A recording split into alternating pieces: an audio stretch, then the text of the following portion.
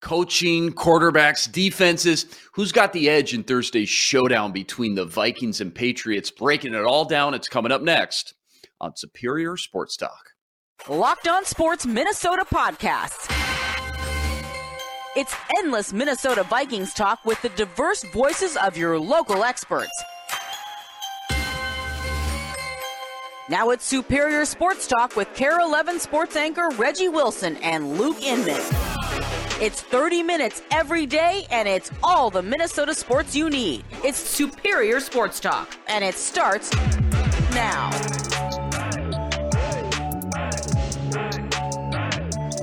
Back in the lab, Reggie and Luke back at it. Another episode, Superior Sports Talk, presented by Locked On Sports Minnesota. It's your daily 30-minute breakdown of everything Minnesota sports, which you can now find streaming on your Roku or Amazon Fire Stick devices. Just look out for our Locked On Sports Minnesota app there as well. That's Reggie Wilson on Twitter at Reggie Wilson TV. Check him out every night up on KARE 11. Tuesday, Reg, these Thursday games still feel weird, man, because I'm still getting over that loss to Dallas just 36 hours ago, but no time to cry about it. We got another one on deck just 2 days away. I mean, it's go time already. Here we go. Yeah, get over it, okay? Get over it. It's over. It's over now. It's really going to be over in a couple days.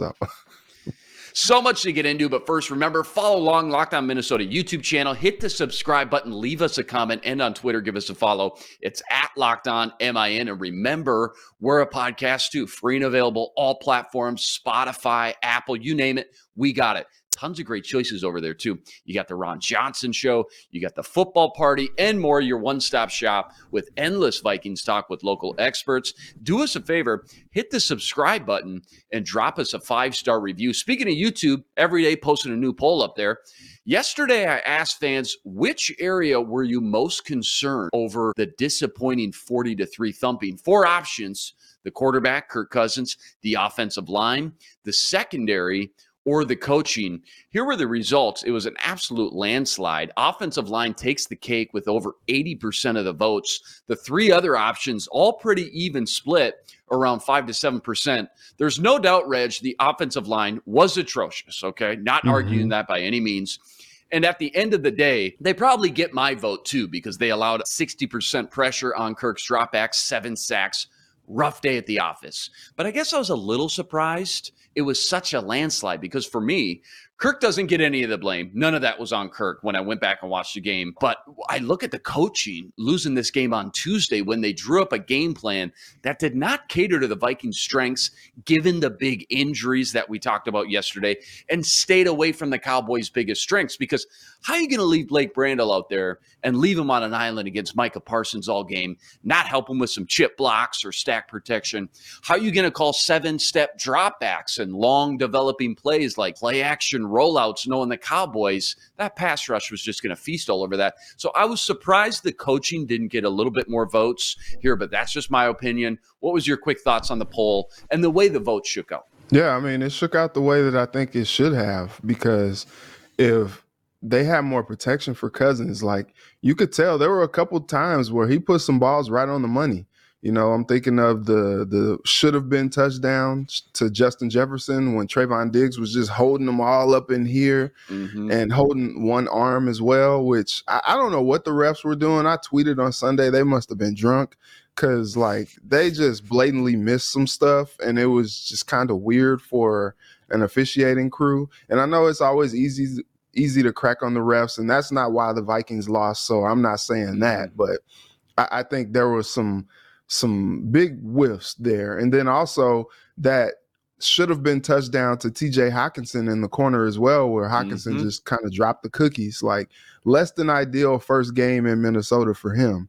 And so I think if you don't have any time, and we've seen a little bit more mobility in the pocket from Kirk Cousins this year, and I think he was trying to do a little bit of that on Sunday, but it just did not work out.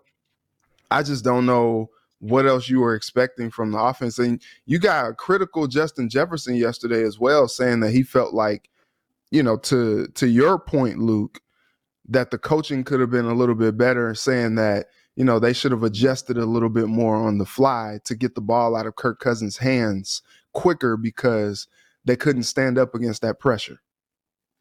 Yeah, to your point too about the refs, the drop touchdown pass. Who knows if that game is 10-7, if they can score on one of those drives, butterfly effect, man. Maybe the whole outcome of that game's different. Again, though, not going to sit Right. here and blame the refs for that loss or just one drop touchdown pass by TJ Hawkinson, because as a whole, again, they did play pretty atrocious. So there it is. Remember, go check out that Locked On Sports Minnesota YouTube page. Every day I'm posting a new poll. Over 2,500 votes and over 60 comments, by the way. Awesome. Wow. So hit the subscribe button so you never miss a beat, and go comment. Let us know what you think. All right, to football we go. Both teams went through their walkthroughs yesterday and are asked to fill out the injury report as if they practice in full. So basically the NFL saying, if you would have practiced, what would your report look like? Vikings said no Booth, no Darisaw. Darisaw probably already out. We know that. While Evans and Tomlinson, they were limited. Patriots flipped the script, said no Isaiah Wynn, their left tackle, or center David Andrews. And you got to remember here, that's huge because they're already down Marcus Cannon and Andrew Stuber. So they're drowning right now in their offensive line. If Wynn can't go, they've only got two tackles left on the roster, Trent Brown and Yandi Kajust. And their backup center is James Ferentz, who he's played 200 snaps this year, but it's said to be a pretty big drop-off from the starter Andrews over to James Ferentz. So the Pats' offensive line is a mess right now. Vikings, though, if Booth can't go, that could be trouble. They would need Evans back in the worst way. Thoughts on the early injury reports, knowing who's likely going to be out, and how it's going to affect this game and the coach's game plan? I think it's too early to tell, but I also think, depending on what happens with the Patriots offensive line, I think this is going to be an opportunity for the Vikings defensive line to pin their ears back and bring it back, meet at the QB. They had an atrocious day. I mean, just added to the long list of, units who had a bad day on Sunday, but the biggest one I can remember is the whiff from Zadarius Smith having Dak Prescott in his grasp and Dak somehow getting out of his grip and rushing for a couple yards. That was just kind of how the game went. And so they literally got no pressure on Dak. Dak only had 3 incompletions on Sunday as well. And so I think the defense has quite a bit to prove on Thursday. And it's not like the Patriots offense is like world beaters. So they should be able to get some things done, from a defensive standpoint. And then when you look at the injuries from the Vikings, I think it's just a little too early to tell how things are going to be impacted because, sometimes these injury reports, sometimes they're smoke and mirrors too, but we do know that Christian Darisaw is not playing on Thursday. And so that's going to be very tough as it is. You come off a game where you gave up 7 sacks and now you don't have your all-world left tackle as well for the game. And that's just really, really tough for them.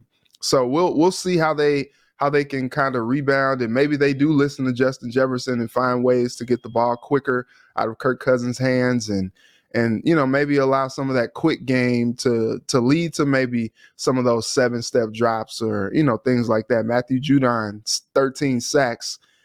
That's a little scary. So I know they aren't trying to have him meet Kirk Cousins on the turf on Thursday, but it'll be interesting to see how maybe the quick passing game can set up the longer passing game to keep the defense honest.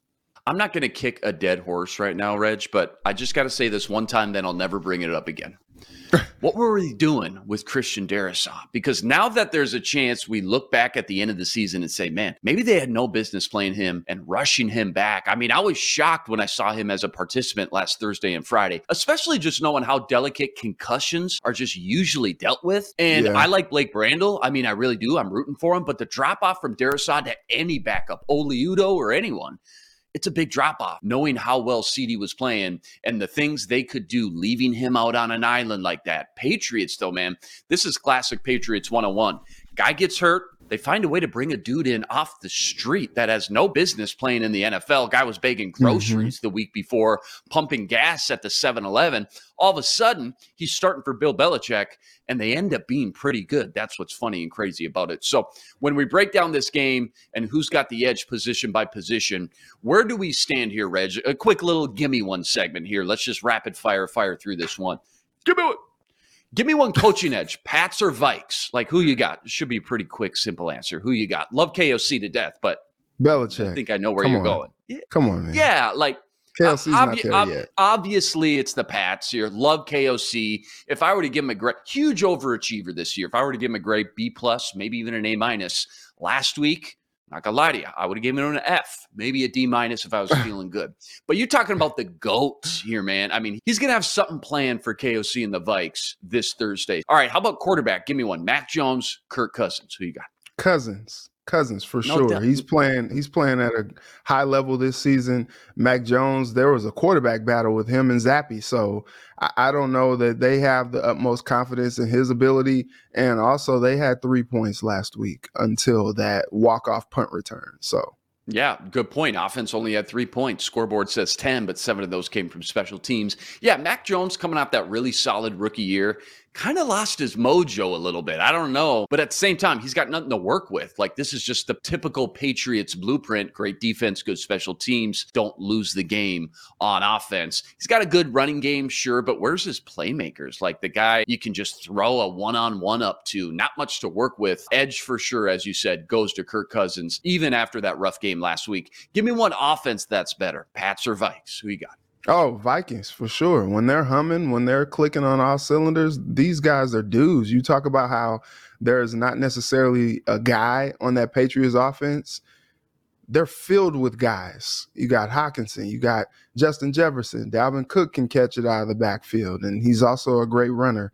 You got KJ Osborne, Adam Thielen, like dudes all over the field. Patriots don't have anything nearly as close as that from a weapon standpoint.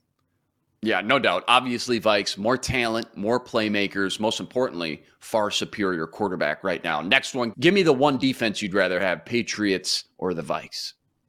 I guess if you're going off of what happened on Sunday, you probably pick the Patriots. You know, that the outlier, I guess, is, you know, some of the veterans. You got Danielle Hunter, you got Zadarius Smith, you got Patrick Peterson.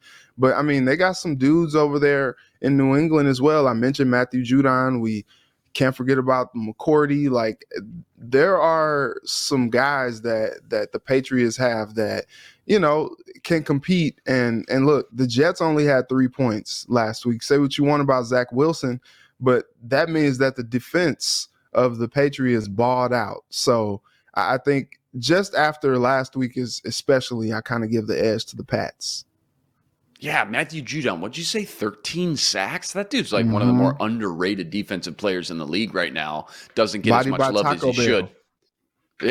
Yeah, again, no question. I'm with you. Top 2 scoring defense in the league. They've allowed 6 points in their last 2 games. Top 5 in third downs converted. Top 5 in yards allowed. This is what Bill Belichick does. Vikes cannot get into third and anything more than like 7 against this defense because Bill is just money from there on out in those third and long situations. Last one, maybe the most important, because in a game like this, special teams is not only going to have a huge impact on the game, it could very well be the deciding factor in the outcome itself. Just look at the Patriots game the week before versus the Jets.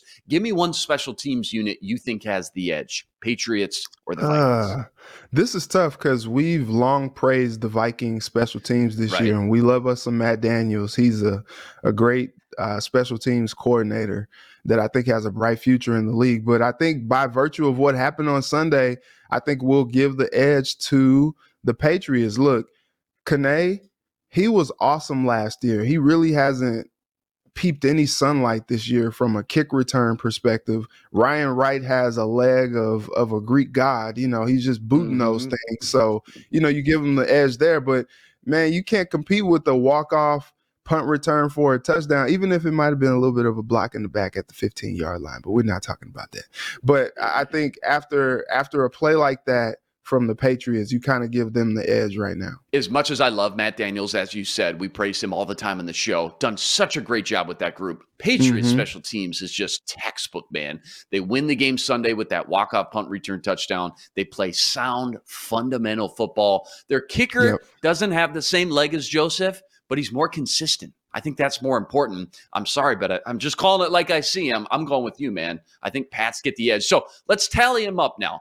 Pats take the coach, the defense, and the special teams. Vikes get the quarterback and the offense. And I don't know, man. Coaching is just so important in today's game.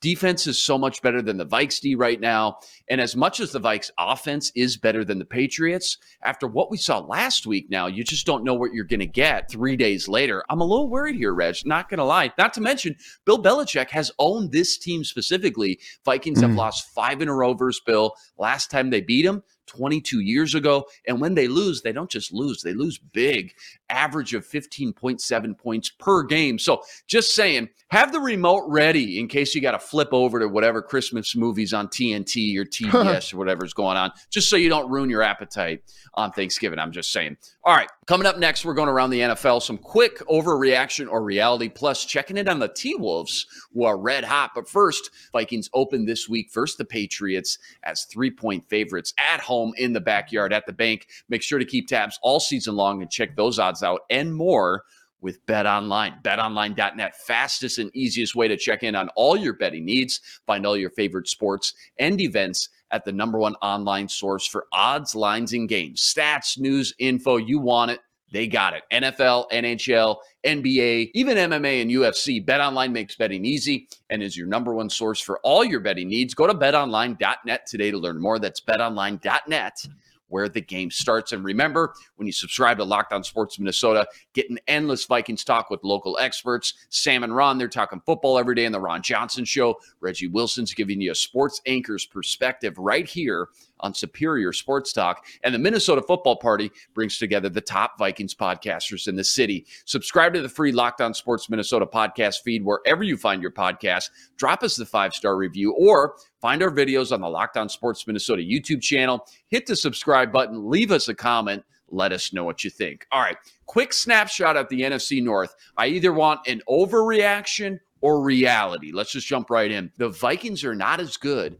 as their 8-2 record. Is that an overreaction or a reality? Overreaction. I think I'm going to go against the grain with you on this one, Reg. I mean, first team in NFL history to have an 8-2 record or better after 10 games with a negative point differential. Their point differential is -2, 7-0 in those one-score games, which is great. I mean, they know how to win close games, which is vital. That's clutch. But the Vikings aren't good at winning the games against these superior NFC opponents. Eagles and Cowboys, the two teams in the NFC with 7+ wins, their margin of defeat, 64-11. They're going to win the NFC North. They're going to get a home playoff game, but they just aren't on the level of the Eagles, Cowboys, maybe even Niners at this point. Next one up, 4-6 Lions. Will they get hot and streak their way into the playoffs? Overreaction or reality? Overreaction. No, they will not. Hey, teams won 3 in a row, man. You're going to count them out already. One of the hottest teams in the NFL. And now they get Jameson Williams back to start taking the top off the defense. They're going to lose this week in Buffalo, but then they get the Jags, Bears, Packers. I'm just saying, it would be such a Dan Campbell thing to get hot and bully his way into the playoffs. After that 1-6 start, classic Dan Campbell, couldn't script it any better. Lions, as of now, 2 games back from the 7th seed. All right, time has come. I'm putting Reggie on the hot seat. We got time for one quick one. What does it mean? Let's talk a little T-Wolves. I don't know if you heard, Reg. The Minnesota Timberwolves had recently just lost 6 of 7 games just 2 weeks ago, looking lost in all departments. They've now won 4 in a row and have gained some momentum while finding some team chemistry. What does it mean when it comes to the Wolves and what they're doing on the court that has sparked this just newfound success? What's the catalyst? What happened? They just have better flow, and they seem to have a little bit better chemistry. They are playing a little bit more together. Talked to Naz Reid at practice yesterday, and he talked about how they're moving the ball better. You know, earlier in the season, that's all Chris Finch was preaching, moving the ball, not getting into these hero ball situations. They seem to be moving the ball better. Cat is playing better, which is good for them. You know, he still had some bonehead things happen yesterday where, you know, he fouled out of the game late in the fourth, which really could have cost them the game if they didn't show, you know, more grit, you know, with his absence. But they're just playing better. Ant's playing better. You know, that it's funny. Rudy Gobert didn't score a field goal last night. He had 4 points and 9 boards, but it didn't really matter. Jaden McDaniels has been a key factor. He scored 18 points. The Wolves were plus 18 with him on the floor. How about that? That's not Love bad, it. right? Love it. It's not bad. Not bad. And so Not bad. they're It's they're okay. getting good contributions from the bench as well, which is something that was a little scary as well because they kind of lost the depth with that big trade for Gobert. And so I think things are just kind of steadying a little bit. I still don't think they're playing their best basketball, but they are playing some good ball in stretches, and they're making a difference in these games. I'm just going to be the box score scout right now. I see D'Angelo Russell, out of all 5 starters, played the least, and he scored the least amount of points, even less than Rudy, who you just said only had 4 points. D-Russ, 3 points and only 28 minutes. Does this have anything to do with maybe Russell not being a focal point of attention like he was earlier in the season? He should not be. You know, they have him as a guy who can distribute, who can play with Rudy on the pick and roll and get the ball to guys in their spots. And then, you know, his role is not to be a primary on-ball scorer. Like his role is to distribute, you know, get some good shots when they come, and really just kind of be a complimentary player. I don't think it's meant for him to be the dude that's taking the shots all the time, that you are looking for him to bail the offense out with the shot. That's not his role. And I think, you know, if he realizes that, you know, there will be some games where he'll go off, he'll have like 20 plus points, maybe 30 plus points and things like that when the Knights call for it. But I think, you know, maybe you don't expect him to have just one field goal like last night, but I do think that is kind of getting into what you expect from him, is really kind of being the guy that kind of gets the offense going, gets them in their spots, and having them be what they're supposed to be, but not him being a primary guy who's taking all the shots or majority of the shots for you. Yeah, well said. Don't look now. Minnesota's won 4 in a row. They're now 9-8. They play the Pacers tomorrow at Indiana at 6 p.m. tip-off. Rest assured, Reggie and I will be back to break it all down. All right, that's a wrap today. Remember, like, rate, review, and subscribe to the YouTube channel. Join us every day for another episode with your 30-minute breakdown of everything Minnesota sports. We're a podcast too, free and available, all platforms. Subscribe. Drop us that 5-star review. Find us now streaming on your Roku or Amazon Fire Stick devices. Just look out for our Locked On Sports Minnesota app there as well. That's the man, Reggie Wilson, on Twitter at Reggie Wilson TV. Check him out every night up on KARE 11. Luke Inman on Twitter at Luke_Spinman. Special thanks to our producer, Matt DeBritz. Tune in tomorrow to Superior Sports Talk, part of Locked On Sports Minnesota. For Reggie, I'm Luke. Until tomorrow, signing out. Be blessed. Spread love today.